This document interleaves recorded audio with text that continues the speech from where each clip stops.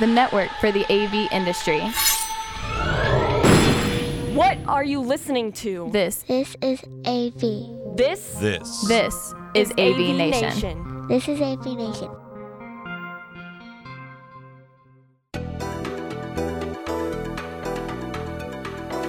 Greetings and welcome everyone to this episode of AV Nation TV's Connected. I'm your host David Danto, and we pretty much beat the heck out of CES 2022 over the last couple of episodes, and it was a good show, and we did a lot of things. But now that CES, or what used to be called the Consumer Electronics Show, is in our rearview mirror, I wanted to have a discussion about with an industry expert and a friend of mine about what's going on with the blurred lines. What's consumer? What's enterprise?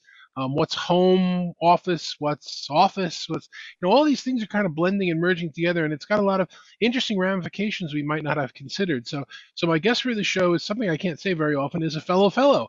We're both we're both appointed during Infocom many years ago as an IMCCA Emerging Technology Fellow.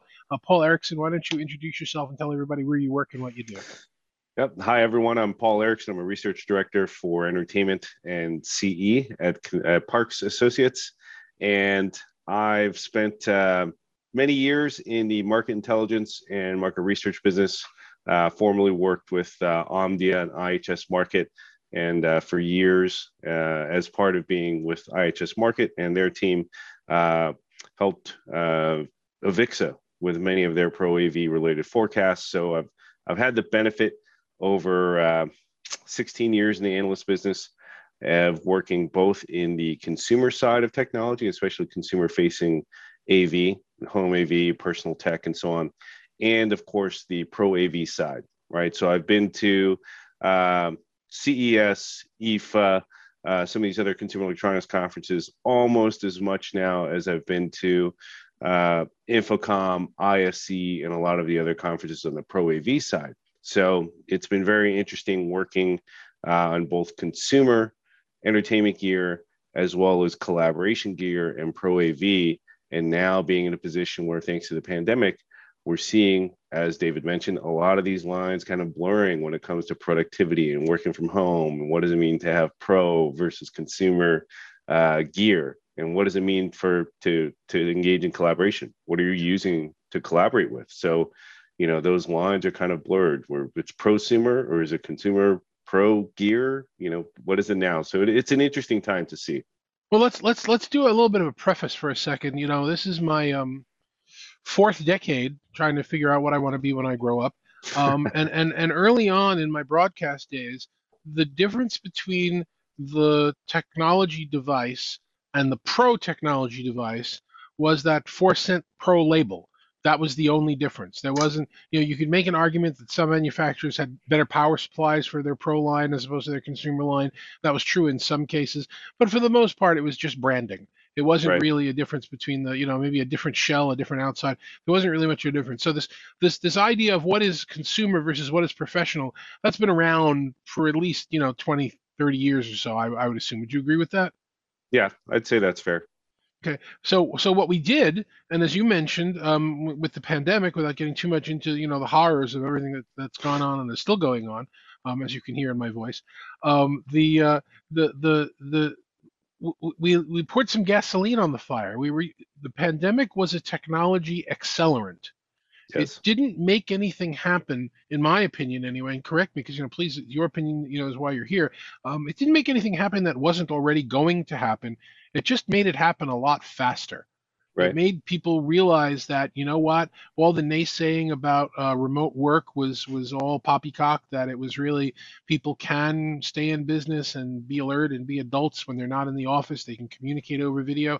God, I remember in the early, the late 1990s, we were talking about video as the new voice, and guess what? Now it is. There are no calls with any.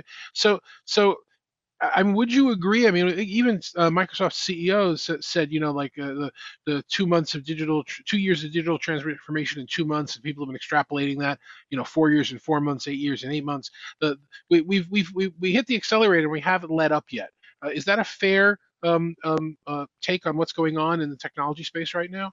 I would say so. I mean, I think we still haven't seen the full ramifications of it yet, right? I mean, because we have certain industries that, reluctantly have begun to really dig into being remote, right? And what that means. And they realize now that it's not this temporary thing that people are going to get over, right? So you had a lot of these industries that are very, very strong holdovers, especially investment banking. I think it was Morgan Stanley and a few others that virtually gave their employees, CEOs, that they need to be back in the office by a certain date. And they've moved those goalposts several times now.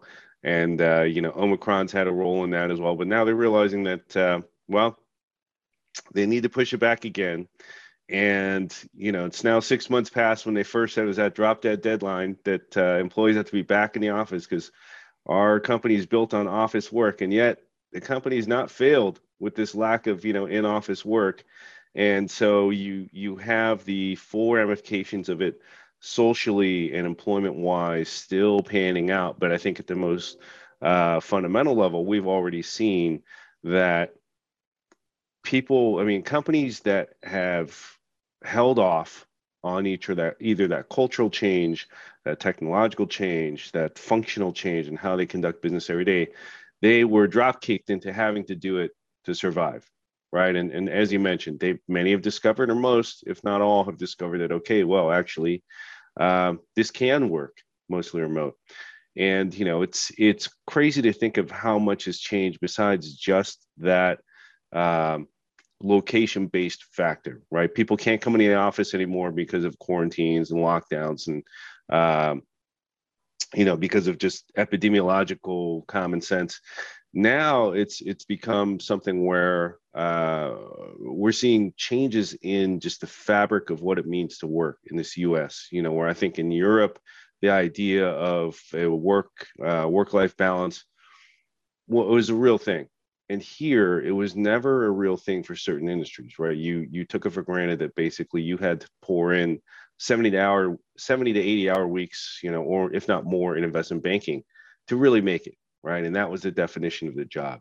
And now I think a lot of companies have realized that now that people have been exposed to actually spending time at home, to actually making things work with splitting time at home, whether that's contributed to the great resignation, so to speak, or not, I think we've just begun to see how the definition of work has changed. I think for our purposes on this webcast or this podcast, certainly we see a lot of that filtering down into what companies are designing and making and pitching to the new, is it consumer, home worker, enterprise worker. Everybody is somewhat blended now in what they're doing, location wise and consideration wise. So I think that it's been a good kick into the business sector to force them to innovate, and also to some degree to the consumer electronics companies and the pro AV companies and the collaboration companies.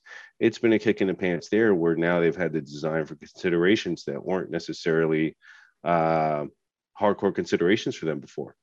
So help us pull back to a 30,000-foot view to really look at how these dominoes are going to fall one after another. It's part of a blog that I wrote a year ago about how everything's going to happen with everything else. If people are realizing that they can work remotely successfully, they don't have to be at home all the time. But Right. The point is, they don't have to be commuting to the office all the time.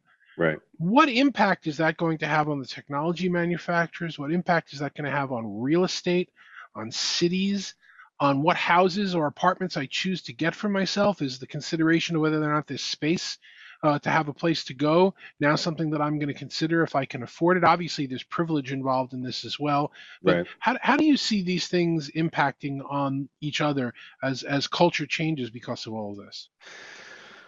Wow, there's a lot of interrelated things there. One, let me start from, let's say, from the office outward. The nature of commercial real estate has changed a lot, right? As far as the amount of office space that companies need, the amount of existing office space that's being taken, companies are evaluating whether this is a good use of real estate budget or budget in general, and can we have a much smaller space, not just in this location, but across the enterprise, smaller locations in general, because our average occupancies are that much lower, right? Are we But paying for? it's not just smaller, it's also repurposed, right? Right. If you are going to go in, you're not going to go in to sit at a desk. You're going to Right, go open in to floor meet with plan people. desk. Yeah, I Right. mean, you might have less need of an open floor plan desk without getting too much into the debate of open floor plans. Uh, there are still some things you might get done more efficiently in an office, but especially face-to-face collaboration, those huddle rooms and those smaller meeting rooms are now even greater importance. But do you need the open floor plan capacity to have 80% of your workforce in? That's just not realistic anymore. So yeah, the configuration of that workspace has changed. If we think about commuting, the real estate markets have broadened somewhat, where people don't need to be within commuting distance of work per se, if they only have to go into work only a few times a month, right? So then they might be okay with living an hour away or something else. So you're not necessarily bound to the cost structure of living close to that city, that workplace, that area. You have employers now considering compensation, right? Whether they should be paying people less, unfortunately, because they're not necessarily coming into the office every day. There's just so many interrelated things. I think when we think about conference rooms, right, or we think about collaboration spaces, there's less of a market now or it's a more challenged market now for a lot of the enterprise collaboration vendors that were used to selling lots and lots of ceiling, beamforming microphones and lots of, boundary microphones and things for these larger meeting spaces. And now looking more towards, all-in-one units that can be fit into a smaller room, that have a bit more intelligence, where they can, do electronic PTZ to focus in on the speaker and so forth without needing a more elaborate, like actual PTZ type setup. And it's crazy. Microsoft is going through that whole program now with Teams, where they're letting you trade in all your old legacy conferencing equipment for cash value. Obviously, for them, they wanted to do it to encourage publicity for Teams, but also it speaks to how much companies are finding themselves with excess conferencing gear and collaboration gear that they just don't use anymore. Well, it's also, when you used to buy that gear in an enterprise environment, you would amortize it, 10 years, 7 years, 5 Right. years. And we're at a point now, we're like in an 18 to 24 month cycle where Right. the technology is coming out is so far better than what was out there before that rooms become obsolete very quickly, systems become obsolete very quickly, and the stuff you buy today is easier to put in, less expensive, more powerful, and smarter. So Right. it's really an amazing cycle where people who haven't started upgrading and taking advantage of changing the floor plans in their offices really need to kind of get off the stick and do it now, because the opportunities are amazing. Yeah, and you think about the just the infrastructure they used to have to put in, cabling wise and so on, and now that you've got better and better implementations of Wi-Fi, secure Wi-Fi within the floor plan. Literally, these things you can move around. These smart sound bars with cameras and so on, and really intelligent beamforming microphones. It's not too hard to pick them up and move them from space to space either, right? So you have flexibility in what you're doing now, and it's like I said, it's kind of hard to really encapsulate all the changes, every single touch point that the pandemic and related changes have brought on when it comes to collaboration and AV in the enterprise. I mean, it's just incredible. Well, let's focus. We haven't seen the end of it yet. Yeah. Let's focus, like we said, for a second before we're at the tail end of the other one, on the home side of things, which is, the pandemic started. It was, stay home, flatten the curve, grab whatever you had. A lot of people putting in their consumer earbuds and holding up a tablet or using the built-in cameras, and Right. the quality and reliability wasn't there. It was Right. fine for a temporary quick fix, but now you've got people realizing, look, if I'm going to be spending 60, 70, 80% of my time working from a home office, my clients, my colleagues need to see me better. I need more reliable gear. This needs to work better. And again, it's those dominoes. It's like, it's not enough that I get a better camera and a better microphone or a better headset. Now I need to have a better place to put it because I want a place to go. I can't Right. just be sitting in the spare bedroom or on the kitchen table to do this. And again, that impact on where I live, since I don't have to be so close to the office, maybe I can get, a bigger apartment or a bigger house a little further out and have a dedicated office. And if I'm selling my house, that becomes a great selling point going forward. A lot of this is just going to continue to spiral and domino, correct? Yeah, and you think about even if some people they don't have the budget or the market is not conducive to them getting a new abode with a spare room or someplace that they can easily set up, where people might have simply just worked off their laptop before. Now they're actually thinking about their actual setup, their ergonomics, at home. They're getting a monitor stand, getting a stand for the laptop, getting a chair where they can actually be at a proper, seating angle, not hunched over in front of the laptop. You name it, a light, for the multiple video displays. purposes. It took me a while. Multiple displays. To put. I had a second display, and I've got a third display up there. I don't want to tell you how many displays I'm looking at right now, but on my main work PC, I had to get used to a third display because I couldn't handle two anymore. It wasn't enough. Yeah. So I think the nature of what people consider having enough to work with at home, like before, is just, hey, you had your laptop on your lap or at your dinner table, and that's just not. It just doesn't work anymore for doing it every day, hours and hours a day, and to some degree, and I'm using one now. Virtual backgrounds have helped a little bit with people considering what rooms they can do their work from. But even then, all the noise and so on taking place, or where people might not have considered using something other than, hey, the earbuds that they have nearby, or hey, the microphones on their laptop, they actually now are considering, okay, maybe it's worth that extra $100, $150 for some enterprise level, or actually that's not even, we'll get into that in a second, but some cans or some high-end earbuds or something that work better at cutting out background noise and pick up my voice better. Those considerations weren't there before.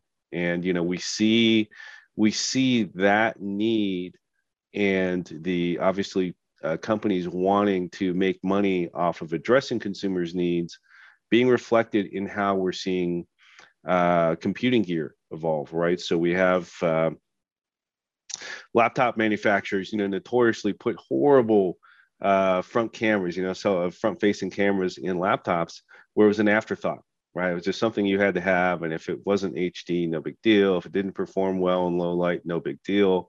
If your microphones, they're just there sort of to help pick up some noise, but if they're not really, set up for noise canceling and, beamforming array, no big deal. No, that's not good enough anymore, right? So we see laptops coming out where you have two and sometimes, even more microphone arrays. And, there's beamforming going on, and they're focused on voice clarity, right? Occluding outside noise as well. And you have even down to Chromebooks, you see HD cameras and then better low light performance in the cameras built into the bezel of that laptop display becoming more of a standard thing, because it's just been a point of focus now. It's even more than that, in that this market, for lack of a better term, which is the high-end home user that's now spending more time at home, the question becomes, since they've just about realized that the built-in stuff is not very good and they need to go up gear at some point, do they, are they looking at the professional gear manufacturers for the higher quality things? Like, I'm wearing my Voyager Focus headset, it's the best on the market, and I'm using a Poly P15 camera, of course, but we're also starting to see some of the consumer companies starting to address this market and make their own. Well, you know what? We're going to build a camera into our display, and Right. we're going to give you a picture frame system. And there's this recognition that it's no longer just build an iPhone and use the consumer demand for it to push it into the enterprise. Now it's, hey, you know what? We're going to be building products for this high-end home so people can up level and go forward. Right. And you have if we look to just maybe 2 years ago, the pre-pandemic period, when you were looking at earbuds, headphones, like full cans and everything else, that sure, they had a microphone in them. Yeah, you could use them for calls. It wasn't necessarily focused, but you didn't need it to be, right? I mean, it just wasn't a concern for people who were buying those products. And, looking from the consumer survey side, I'll put in a plug. Parks Associates has been in business 35 years, surveying the U.S. consumer market. And so we've got a lot of data there. And those weren't that high a buying consideration for people before. But now you see things like how clear my voice comes across in calls, how good the microphone is at keeping barking dogs and ambient noise and whatever's going on in my household away from the transmit side, right? People on the other end of the call hearing it. Those are actually considerations now, and you see the manufacturers building in what used to be one microphone per earbud. Now it's 3, and it may be more going forward, to do multiple things, right? Picking up your voice, occluding it from the outside, to doing active noise cancellation. We see even, accelerometers and so forth being used in earbuds now to perform bone conduction, right, under high noise circumstances. And that was something you never considered them being in earbuds before. And even, cans, where, the consideration used to be that people bought cans because they wanted, at least on the consumer side, they wanted really high music sound quality, right? Or they wanted really high fidelity, and they wanted passive noise cancellation. But even now, that's not good enough. So you're getting cans that are doing active noise cancellation, but also 2, 3, 4 microphones per side, right? To do the dual functions of cutting out not just outside noise to the wearer, but outside noise on transmit to the people on the other end of the call. And these were not considerations you had a couple of years ago. And they were not considerations that manufacturers ever reasonably thought that they would be addressing. Right. I mean, because they're like, okay, well, why should I spend the cost to design this into the product? And on the other side, we see a lot of companies that are in the space traditionally on the call center and, productivity side and collaboration side, evolving the designs of their products for the consumer market as well. So besides Poly, and I have a piece of Plantronics gear on here as well. Actually, pre-pandemic era gear, which is, if you can't really see it too well, it's not really the coolest looking thing, but it works well. You see a lot of these companies designing now aesthetically, textures, colors, etc., more even down to shape and design, right? Visual design and aesthetics. It has to be more than just something that works. It needs to be something that joins your lifestyle and makes things look and feel better. Consumer considerations, right? Or even home decor considerations, right? If you think about the some of the products that are out there for tabletop speakerphone purposes and so on, textures, fabric textures and colors that are more amenable to different, like household lifestyles. Those were not considerations for the pro side either a few years ago. But now in this new blended style of working, they have to design it with consideration that it may go in a huddle room in an office, or it may go into somebody's household in the room that they have, as their little impromptu meeting room for their startup or for their own productivity purposes. And similarly, if you're designing earbuds, whether you're Poly, Jabra, or so forth, you can't just make something that goes in the ear. It looks pro. It has multiple microphones and it works well. No, it's got to be a rounded design. You got to have it in multiple colors. It's got to have all these consumer considerations, right? So it is interesting to see it affect both worlds. And I think that's the great contrast of everything right now, where you have all that expertise now kind of in a Venn diagram where it's overlapping, right? You have people that were used to designing for consumer concerns, now verging over into pro, and you have the pro side used to designing for enterprise and pro level collaboration purposes, now verging over to consumer considerations for what they do when they design their products. And I think the consumer is better off for it, right? We get better performing, better looking, better lifestyle compatible gear, and in the end, that middle ground there between the two, to me, it results in a better level of performance for the user, right? You're more comfortable wearing it because it fits better. You're more comfortable wearing it full time because you're not worried about what it looks like as you're commuting or as you're outside and you're conducting this call. But also you are very secure wearing it all the time and, using it and being confident in it because the microphone performs well. it's not going to pick up the washing machine, going through a cycle in the other room. So I think it's good for the collective industry to come to kind of meet in the middle here, because the nature of work today kind of combines both ends now. It combines both worlds. Let's slide our focus a little bit from home office and the home professional user to more in your wheelhouse right now for the consumer side, for getting the home set up, upgraded, during this pandemic. We can talk. We'll come back to talking about cinemas and movie theaters, but if a home theater 10 years ago, 15 years ago, 20 years ago was a very high-end, expensive chairs, large projection screen, all the other, control system in the room. And home theater now is, you run down to the Costco and get an 80 or 90-inch display and a little Dolby soundbar that goes underneath it with a subwoofer, and you're there. And it's not as expensive or unreachable as it used to be. And people are doing that, aren't they? Yes, and the thing is also larger screens, and it's outrageous how big the direct view screens have gotten these days. But the need for an elaborate setup, whether that was having to install a high, of a high reflective performance or high performance screen surface and a projector, and you had these discrete AV receiver and separates systems, and you took a lot of space to really realize a home theater. And where now the complex thing is figuring out, okay, where you want to place everything. Do you want a projector, or do you want a really large, 80 plus inch, TV? Okay, great. Do you want a soundbar? Do you want a soundbar with wireless rear speakers? Do you want a soundbar that's got Atmos in it? And so while the nature of what you can just pick up and bolt on and bolt together is never going to be as good as a really serious AV receiver based, separate system of really high performance components.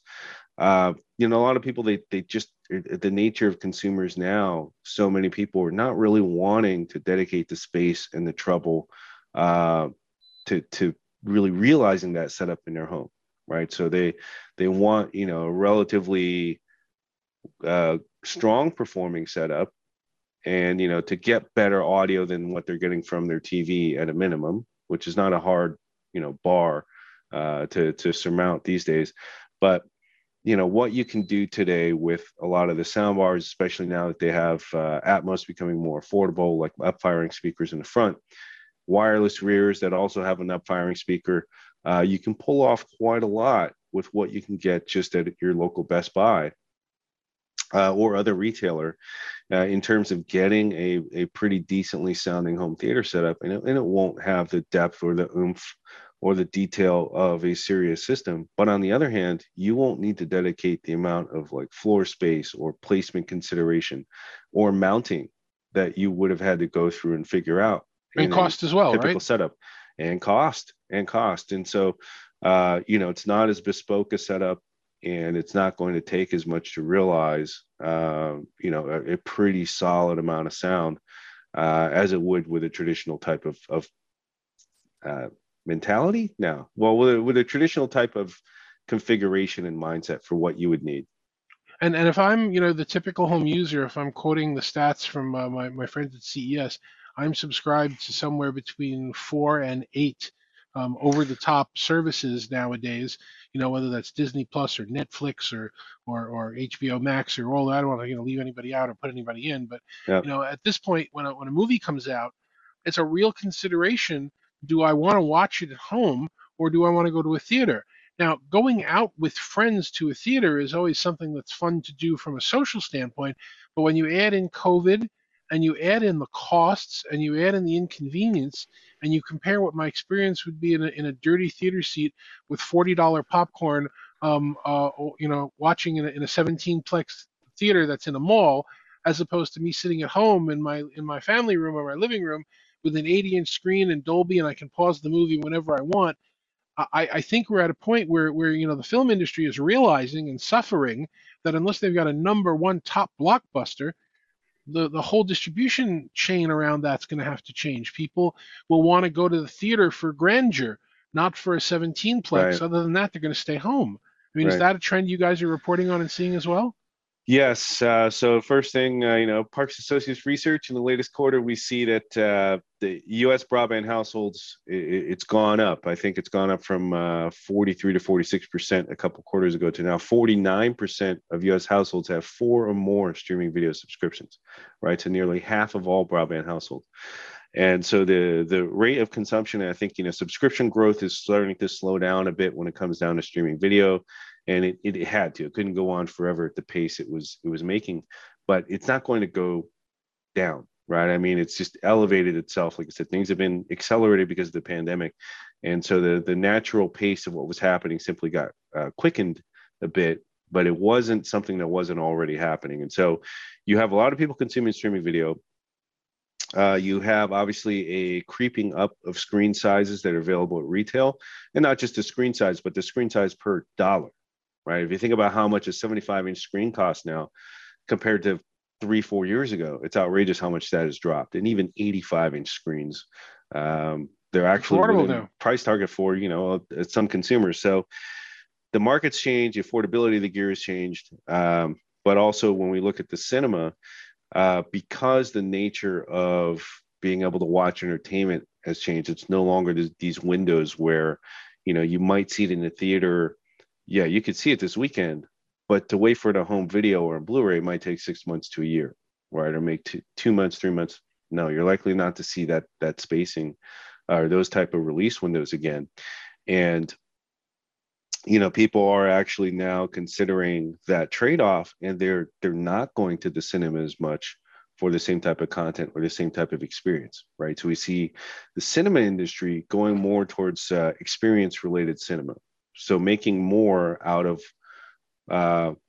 2 things, like making better use of that space that they already have towards, let's say, if it used to be a 17 plex, now it might be a 7 or 10 plex instead, where they're using it for more marquee type entertainment, and the experience has been built out more seriously, right? So have you seen better sound systems. Have you seen that as a trend that's starting to happen, or are you just predicting that it will happen? Yeah, it's already happened or happening, so you see reconfiguration where you get more premium experiences at the theater, where it's better seats, better service, expanded menus. Now there's alcohol in some theaters. You have phenomenal sound systems, like higher quality projection or, digital projection. And at some point, there's going to be a higher incidence of direct view LED, direct view screens in cinemas. So the nature of what it means to go to the cinema and what it means to try and get people to come, what experience you're giving them, right? What value equation you're proposing for them to come and spend $20 on a ticket and to spend for, more expensive food. It's the experience. And also on the content side, you have a lot of these theaters repurposing and, bringing people in for viewing of concerts and games and other types of content. Things that can't be done easily at a home theater. The live entertainment, right. Or the actor or the director speaking about the film before or afterwards, or a contest or something like that. Right. So something more experiential, right? And then, especially, let's say, big sports games. Well, you don't want to go through the trouble of getting a ticket to go see it at the stadium or go deal with parking and stuff like that. But maybe you want to go see it in a bigger atmosphere than at home, and you want to be around, people and a type of festival atmosphere, or you want to go enjoy an arts performance live, but you don't want to go to New York to watch that performance, right? You want to watch it in a place where it's not your home, et cetera. So, the nature of the content that they're carrying is starting to change. And the cinema experience is starting to change. But I think for people, that value equation has also changed. What will they actually go to the cinema for? If they got pretty good sound at home, they've got a really big screen at home, they got the comfort of being at home, then it takes more to get them to go to the cinema, right? So it wouldn't necessarily be, well, the price is so high, right? I mean, even if we kept the price the same, the nature of what they can enjoy at home has been elevated. Right. So that the feeling that, this is just such a diminished experience, me watching at home on this little screen and through my TV's audio. Well, that's not necessarily the case anymore, because you might have a sound bar. You might have a pretty good sound bar and subwoofer. Maybe you have a 5.1 system with a sound bar, maybe. But at a minimum, you probably have a much bigger screen than you did 2 or 3 years ago. A lot of people bought smart TVs during the pandemic, or at least even post-pandemic, they're still buying smart TVs, big smart TVs. It's just the nature of what you can do at home has changed, and so I don't know that the cinema industry is going to be the same ever again, and I don't necessarily think that's bad, right? I don't think it's going to disappear or go away, but I think the nature of what it means to show movies and what it means to have a movie theater, quote unquote, versus where we might see cinema being more the word that's being used rather than movie theater, because cinema is not necessarily bound to just movie content, right? And that's how the industry is changing, where it's just a place to really enjoy content at a big scale. And that could be movies, there could be live performances, it could be live sports. We will see. But gone are the old cheap seats of the old cheap seats of legacy experiences, where it's fabric and it had gum, and maybe somebody else's Coke was spilled onto it from the last viewer, and you had sticky floors, and you were lucky to get popcorn and soft drinks. No, it's an elevated experience we can expect going forward from cinemas too. So it's not all change is bad. I think it's been a disruptive time for the film industry, but they're innovating very, very hard to stay alive, and I think the consumer benefits from that. It's a good change. I'm glad that it's happening. So two more topics I want to cover before we wrap this up today. The first one I think is really important that we focus on just for a second is what's going on with gaming. Yes. And I think you can look at this from a number of different angles. You can look at it from the big M&A that's happened recently in the industry, where Microsoft is buying, and everybody, a lot of companies are buying other companies up. You can also look at it from the perspective, on our smart devices, our smartphones. We used to be able to go to an app store and microtransaction, purchase a game and play it. And that, for the most part, is kind of moving away, because they're trying to build in games that you have to subscribe to, because they're looking for that recurring revenue stream. Right. So whether it's a game that's got microtransactions built into it, or the only way you access the game is by the monthly subscription to the platform, it looks like most of the technology platform companies are really trying to move toward this gaming as a recurring revenue stream. Is that a trend that your research kind of shows and holds up? I think we're not necessarily seeing it in the consumer survey side, but I think we were definitely seeing it as we observe what's going on in the gaming industry.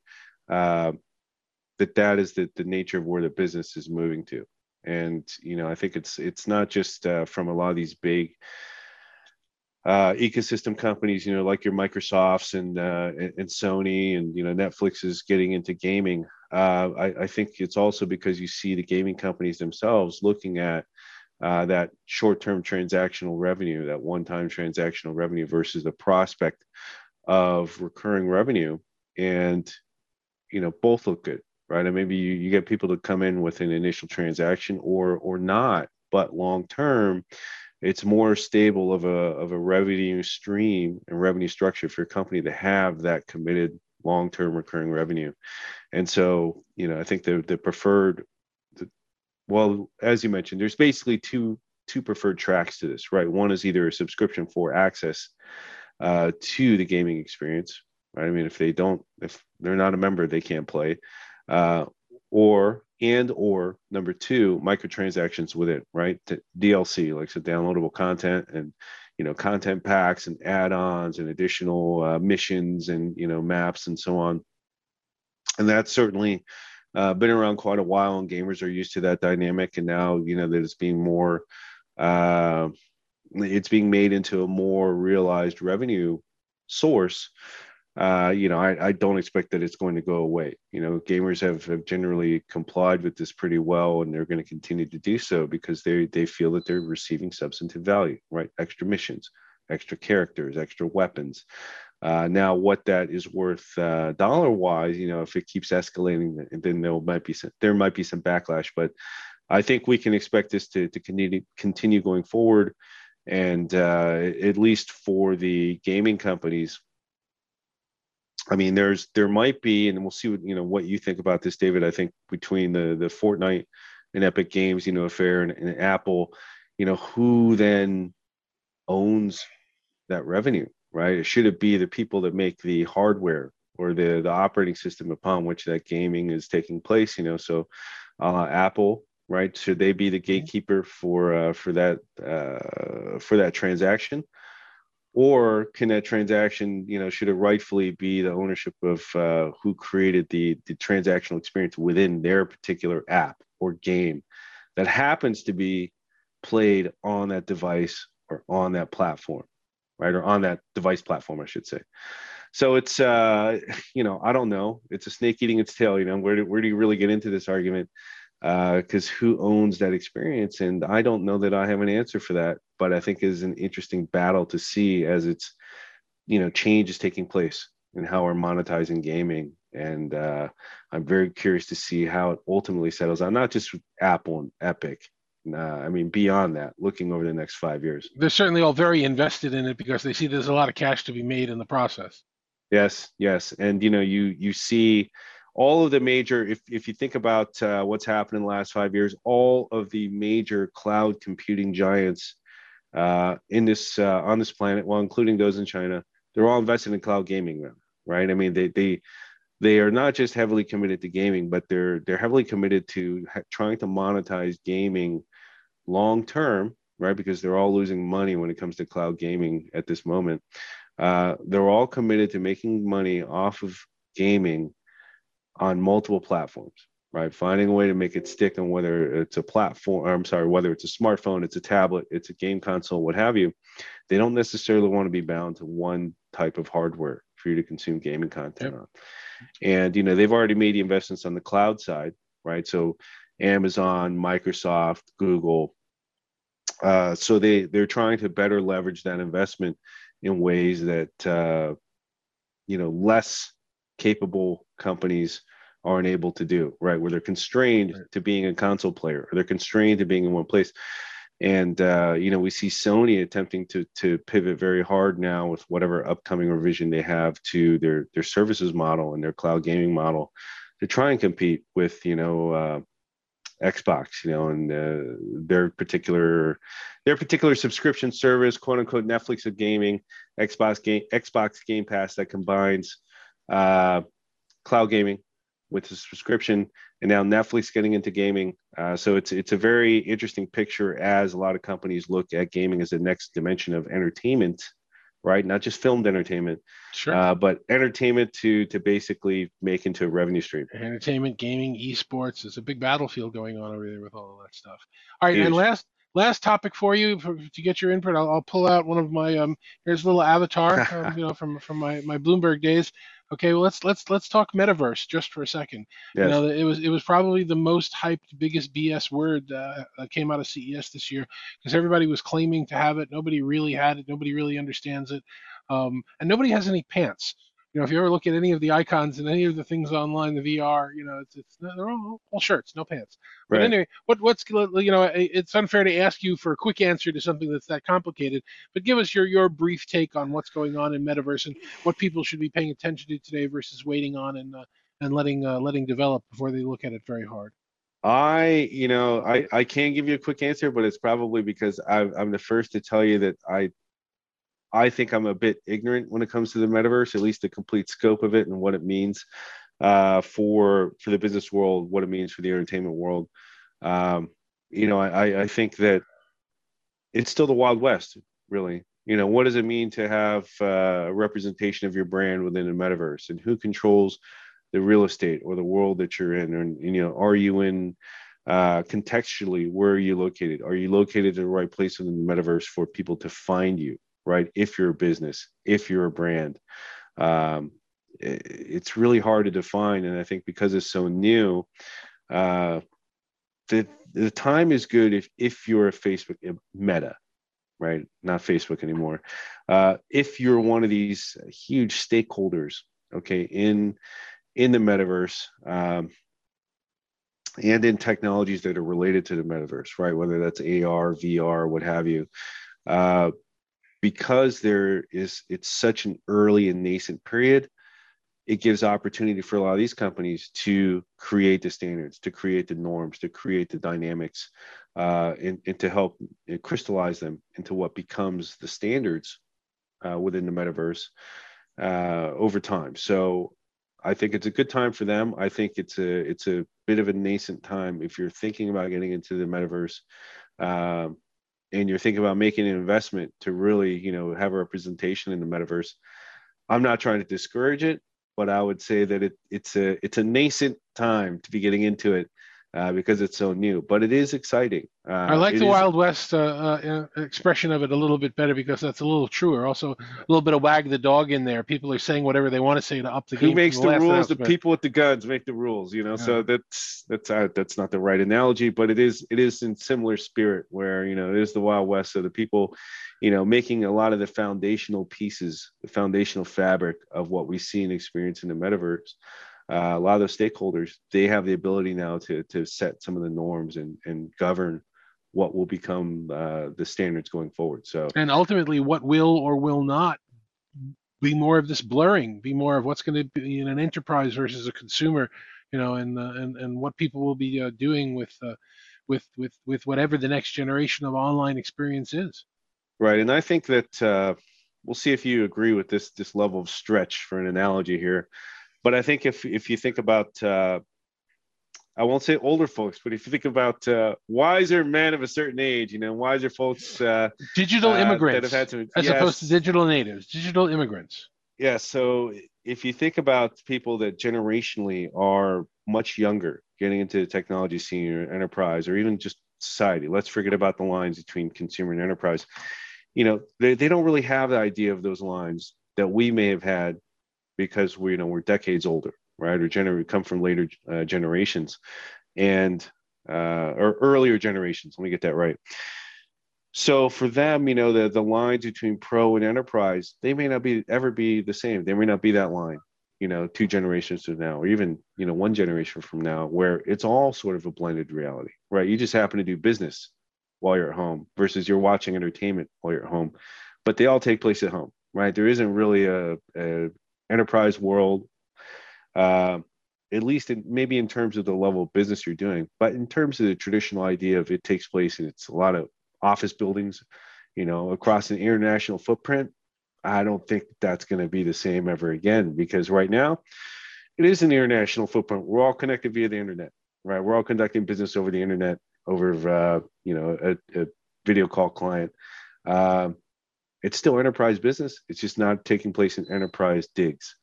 So I think for a lot of the newer generations, there's not going to be that same consideration. Maybe even in the metaverse, what's a storefront versus what's a personal storefront versus a corporate storefront. Maybe they both have really cool logos on them, right? Or maybe they have really great slogans on the outside, or maybe they're very well decorated storefronts in the metaverse. Or all restaurants are Taco Bells, if you want to go back to the demolition analogy. So it's getting off the rails there, but I think it's hard to define, what the norms are going to be in the metaverse, and it is because it's so new.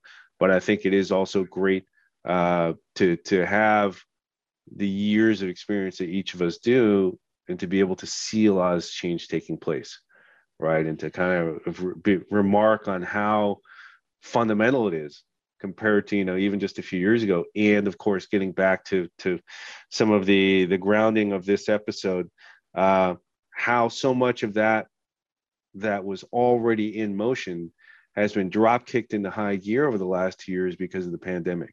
So we've gotten, I wouldn't even say it's 2 years and 2 months. I'd say it's 5 to 8 years within 2 years worth of progress. Yep. Easily. We all need to fasten our seatbelts because it's not going to get any slower anytime soon. No, Paul, it's not. Great insights from you. I appreciate it. If somebody wants to reach out to you or find out more about what you do, how can they get in touch with you? Well, yeah. So, you can get a hold of me on Twitter, of course, Paul Erickson AV on Twitter. And also I'm with Parks Associates, so parksassociates.com. And if you have a question, you can always email me at paul.erickson@parksassociates.com.